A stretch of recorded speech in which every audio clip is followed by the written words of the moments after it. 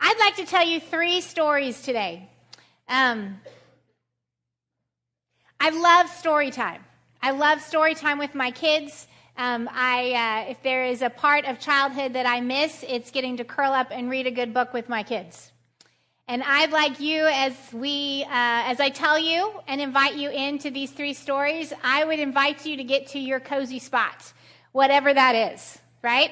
The Blind Side, which is on, daily during football season, was on last night. And in the first part of that movie, if I'm just going to assume you've seen the movie because I can't recount the whole thing, but they're going out to dinner and the mama needs to run over to Barnes and Noble and pick up a design book, and she takes her 2 kids and Big Mike, who is now Michael, with her into Barnes and Noble, and she goes and gets her book, and then she's frantically looking all over Barnes and Noble. Where are you? Or she finally finds them in the children's book aisle, and they are planted on the floor, her son and her daughter, and they are reading their favorite children's book that she read to them as children. And since mine are in college and 14 and almost 10, they don't want to curl up and read Mama, Do You Love Me anymore, or The Monsters Under My Bed anymore. They don't want to read those kind of stories with their mom anymore. And I really just almost cried, like, oh, bring me back those stories. So as we open up the Word today from 3 different time periods, I just want to invite you to go to that still, quiet, cozy place and listen to some stories, all right? The first one is found in Exodus chapter 35, and I'm going to read to you this story, and then we'll talk about it. We're going to begin in verse 30, Exodus 35, verse 30. Then Moses said to the people of Israel, See, the Lord has called by name Bezalel, the son of Uri, son of Hur, of the tribe of Judah, and he has filled him with the Spirit of God, with skill, with intelligence, with knowledge, and with all craftsmanship. And I'd like you to replace the word craftsmanship with creativity. With all creativity. As a side note, last night I had to make my auction basket. I do not have creativity within me. And I knew what I was going to preach, and I just said, Lord Jesus, would you please give me the same creativity that you gave to those men, right? So you can judge whether or not he did that when you come to that silent auction. Just one more little plug. Okay, so verse 32, to devise artistic designs, to work in gold and silver and bronze, in cutting stones for setting, and in carving wood, for work in every skilled craft. And he has inspired him to teach, both him and Oholiab, the son of some really weird name, of the tribe of Dan. He has filled them with skill to do every sort of work, done by an engraver, or by a designer, or by an embroiderer, in blue and purple and scarlet yarns and fine twined linen, or by a weaver, by any sort of workman or skilled designer. Chapter 36, Bezalel and Oholiab and every craftsman in whom the Lord has put skill and intelligence to know how to do any work in the construction of the sanctuary shall work in accordance with all that the Lord has commanded.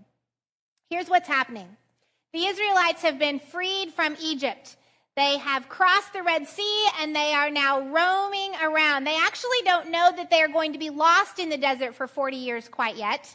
And so they're just kind of traveling around this big, gigantic tribe of people. They have actually traveled south in the Sinai Peninsula, not all the way to the southern tip, but they're getting pretty close. And the Bible says that they have made their encampment in the wilderness of Sinai. Mount Sinai, 7,000-foot mountain, at least today. Probably that means it was a little higher back then, right? With rain pounded on or something, I don't know. But the Bible also says that Moses went regularly up to this mountain to meet with God. Now, I got to tell you, I kind of always thought that he just went up once to get the 10 Commandments. He came down and they broke, and so he went up again. So, 2 trips up to the very top of the mountain. But as I was reading through Exodus in this particular part, he would go up like a lot. So I think the top of that mountain was his cozy spot with the Lord, right?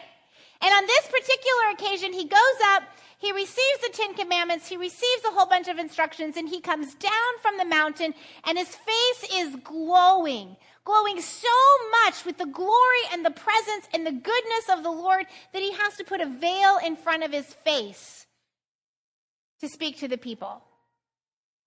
And Exodus says that he has called all the people of Israel for one big, gigantic storytelling time. I want to tell you, Israel, what the Lord has spoken to me. Now, I love that scene because I think there were thousands of people, maybe millions gathered together, and I don't know how they got it out because they didn't have PA systems. But there were moms and dads, and there were babies, and there were teenagers, and there was everybody there, and it was not quiet. I mean, there was busyness in that storytelling time, right?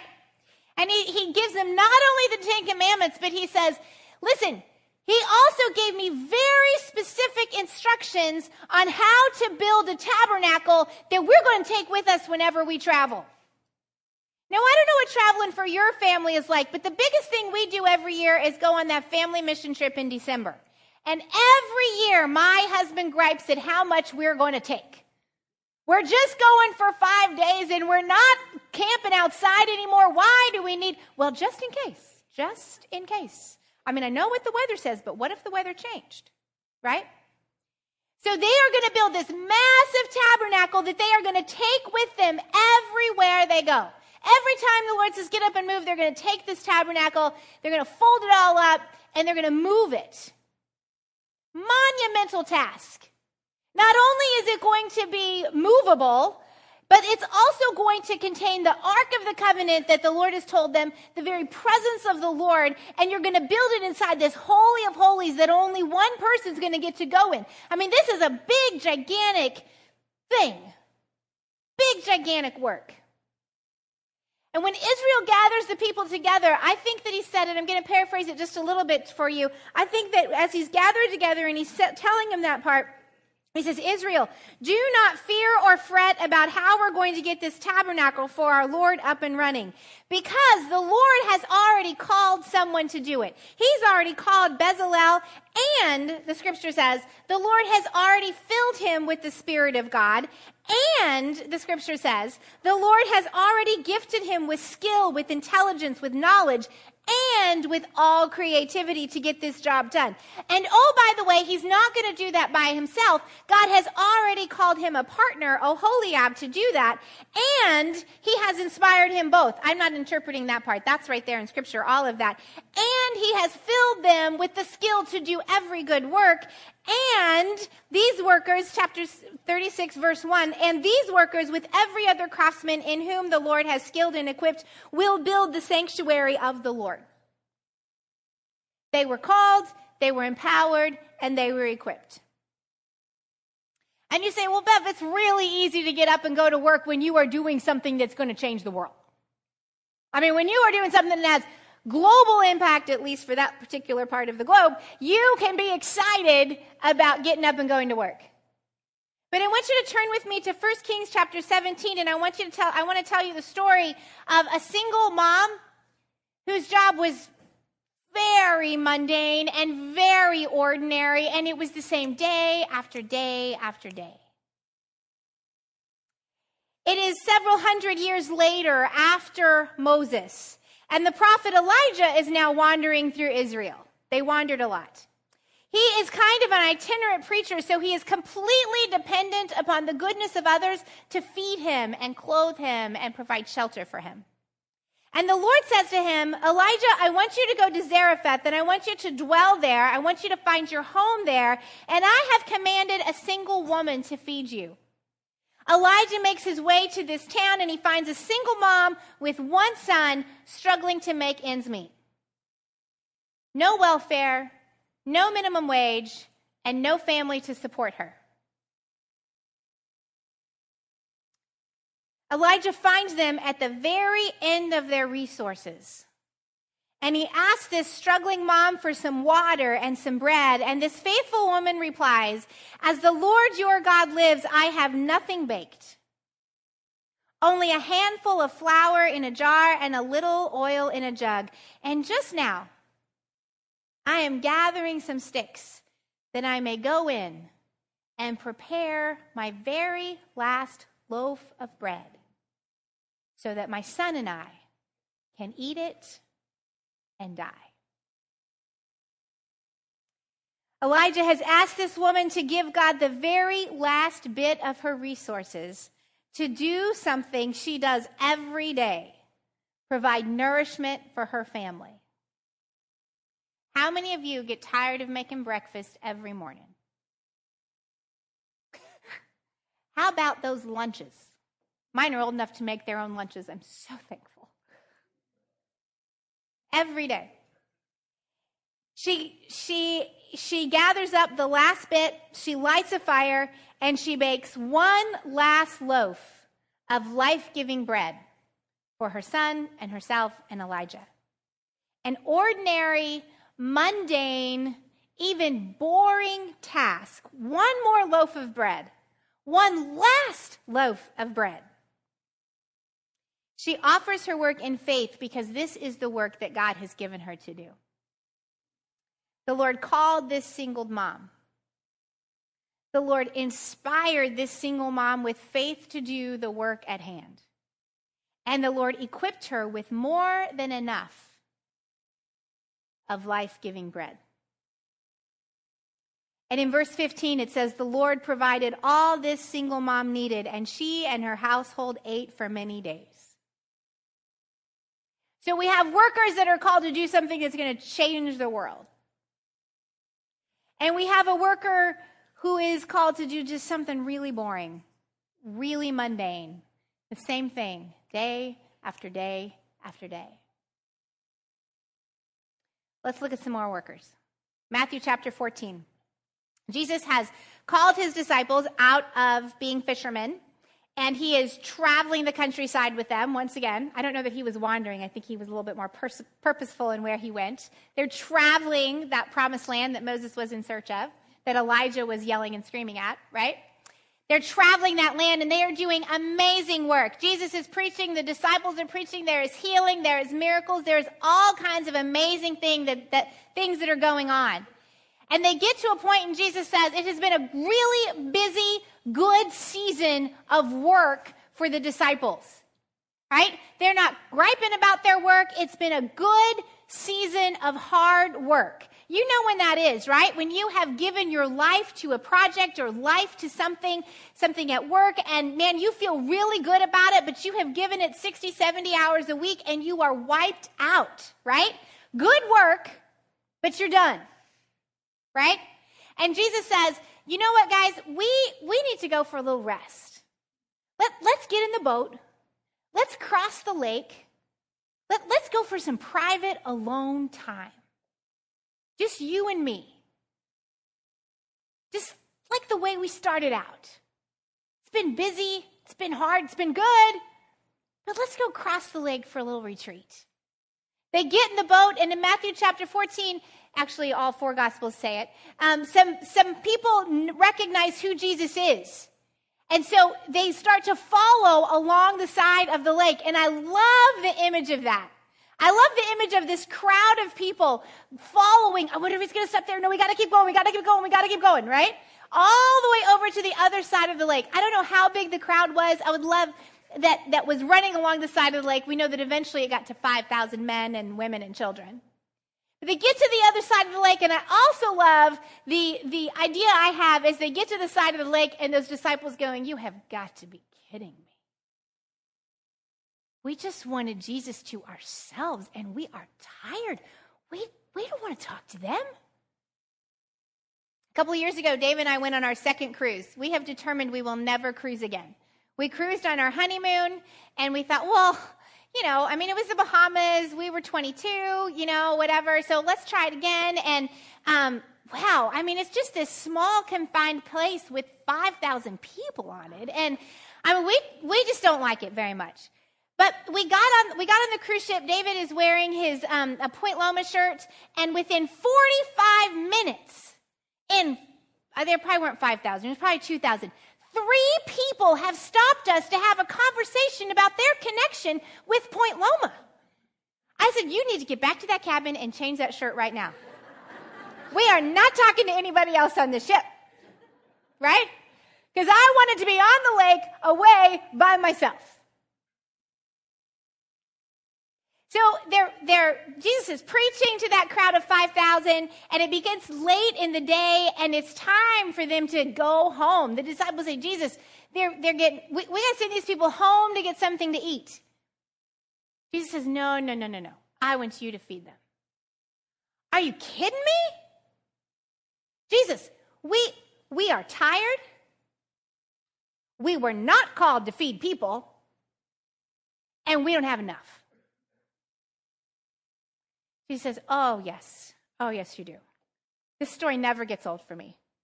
He walks over to the 5 loaves and the 2 fish, and he takes that bread and he offers it up to the God, and he blesses it, and those 5 loaves and 2 fish become enough to feed more than 5,000 people. My son, when I was talking about this weekend, said, Mom, you got to bring some fish in there too. I said, Matthew, that'd be really gross. Yeah, but it would make the story come alive. We read a lot of stories when they were little. The disciples were first called to follow after Jesus. They were then equipped to do the work before them. They were empowered. They were called. They were empowered. They were equipped. There is a difference between our calling, because we all have the same calling. I'm not in school anymore. I don't work in the same work environment that you guys work in. But our calling is the same. Follow after Jesus. That's our calling. But our work is very different. Each of you have a different work before you. For some of you, it's breakfast every morning. For some of you, it's a paper every night. Or 20 more math problems. Or 50, depending on how mean your teacher is. Right? Each of us are called to follow after Jesus. But our work, whether it is life-changing, like world-changing work, or mundane, ordinary work, or work that we are too tired to do, we are called, we are empowered, and we are equipped. When I was a youth pastor in Houston, we were there for a while, so we got to kind of watch a generation of students grow up. And we started, it happened a lot in the 90s, but so it wasn't just unique to our youth group, but we watched them at the age of about 16 or 17, these kids that had followed hard after God begin to walk away from their faith. I hope if you're 16 or 17, you're listening really closely. Please don't walk away from your faith, okay?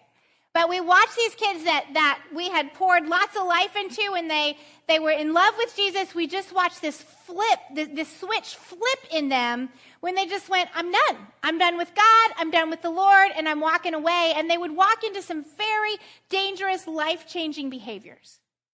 Most of all, they had rejected the Lord that they had loved so much.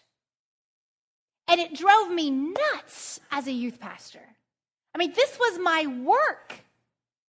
And I couldn't, my work was to make sure their heart, I know it's not my job, but that was my work, to make sure that they stayed connected to the Lord Jesus Christ and wanted nothing more than for them to live all the way through their young adult years knowing that he was in love with them and that they fully gave their heart and life to him. And I couldn't get it to happen. So my pastor walks in one day and he says, I have a new plan for all of us. You love it when your boss does that? I have a new plan. I want all of us to go on a 24-hour prayer retreat all by ourselves. And the only thing you're allowed to take is a journal and a Bible. Well, in my late 20s, I was a really hyped up soul, and I did not sit for 24 hours. I did not sit quietly for 24 hours.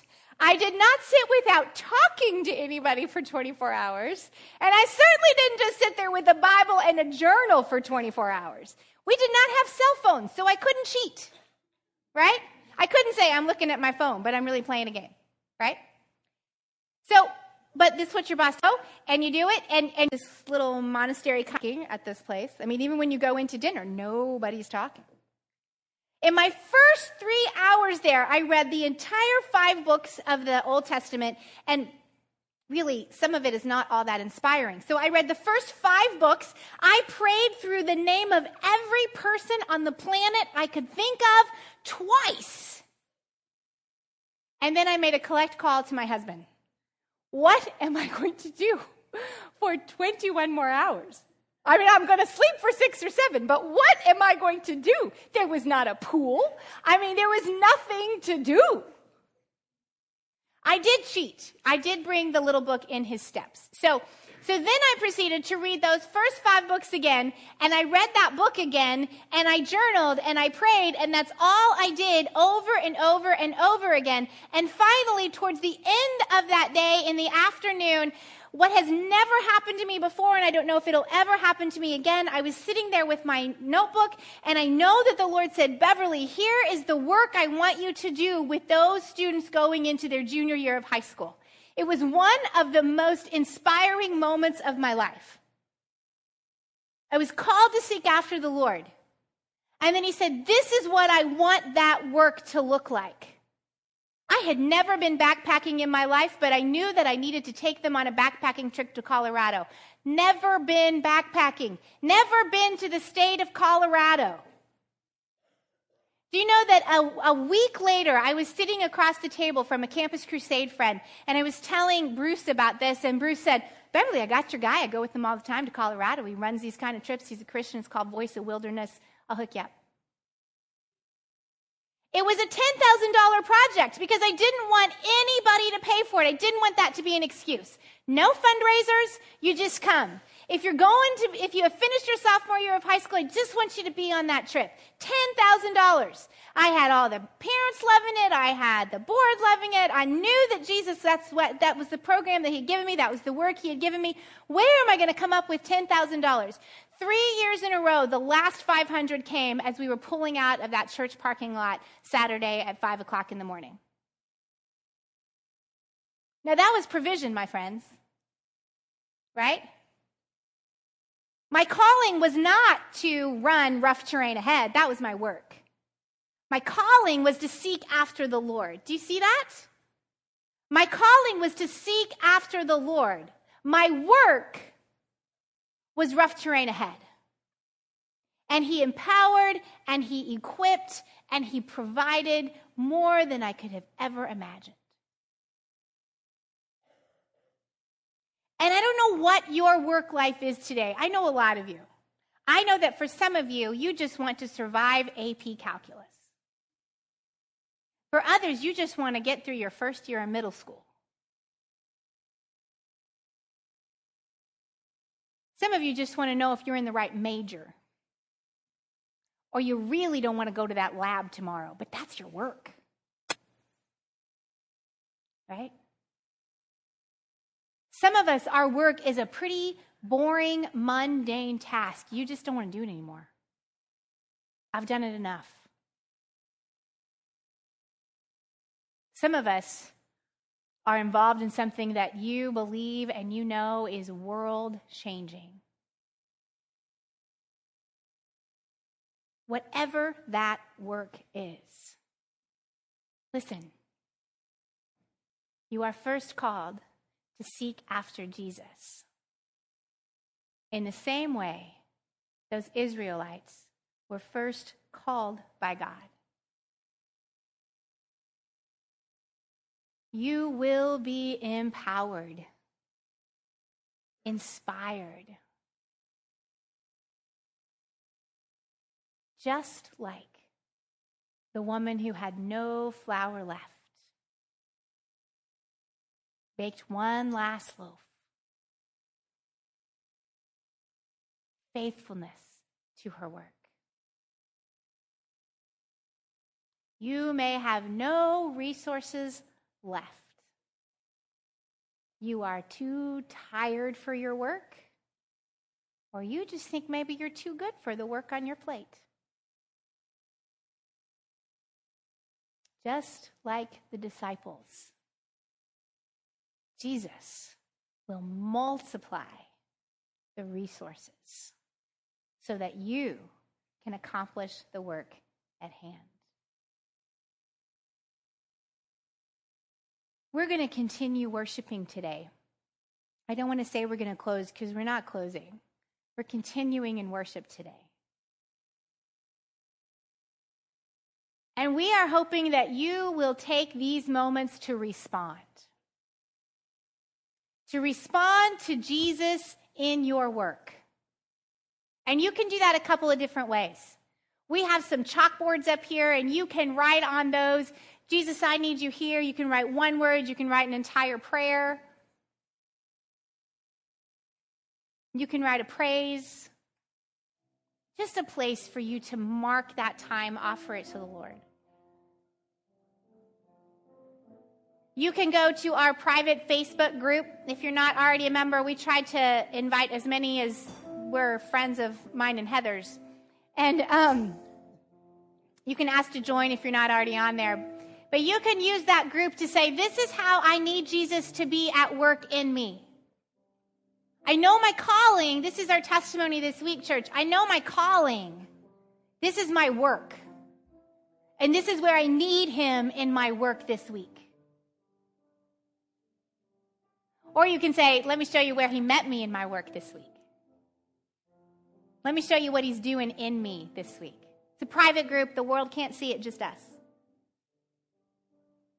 Or you can come and you can receive communion.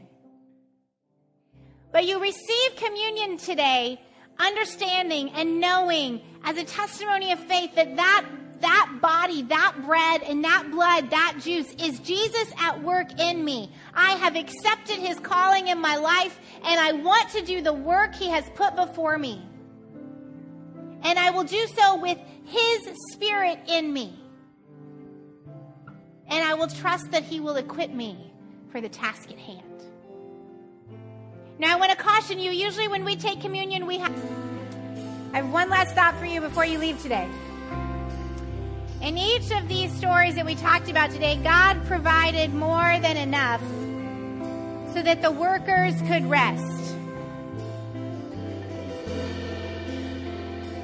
Exodus says, and they received from Moses all the contribution that the people of Israel had brought for doing the work of in the sanctuary, so much so that Moses had to stop the work.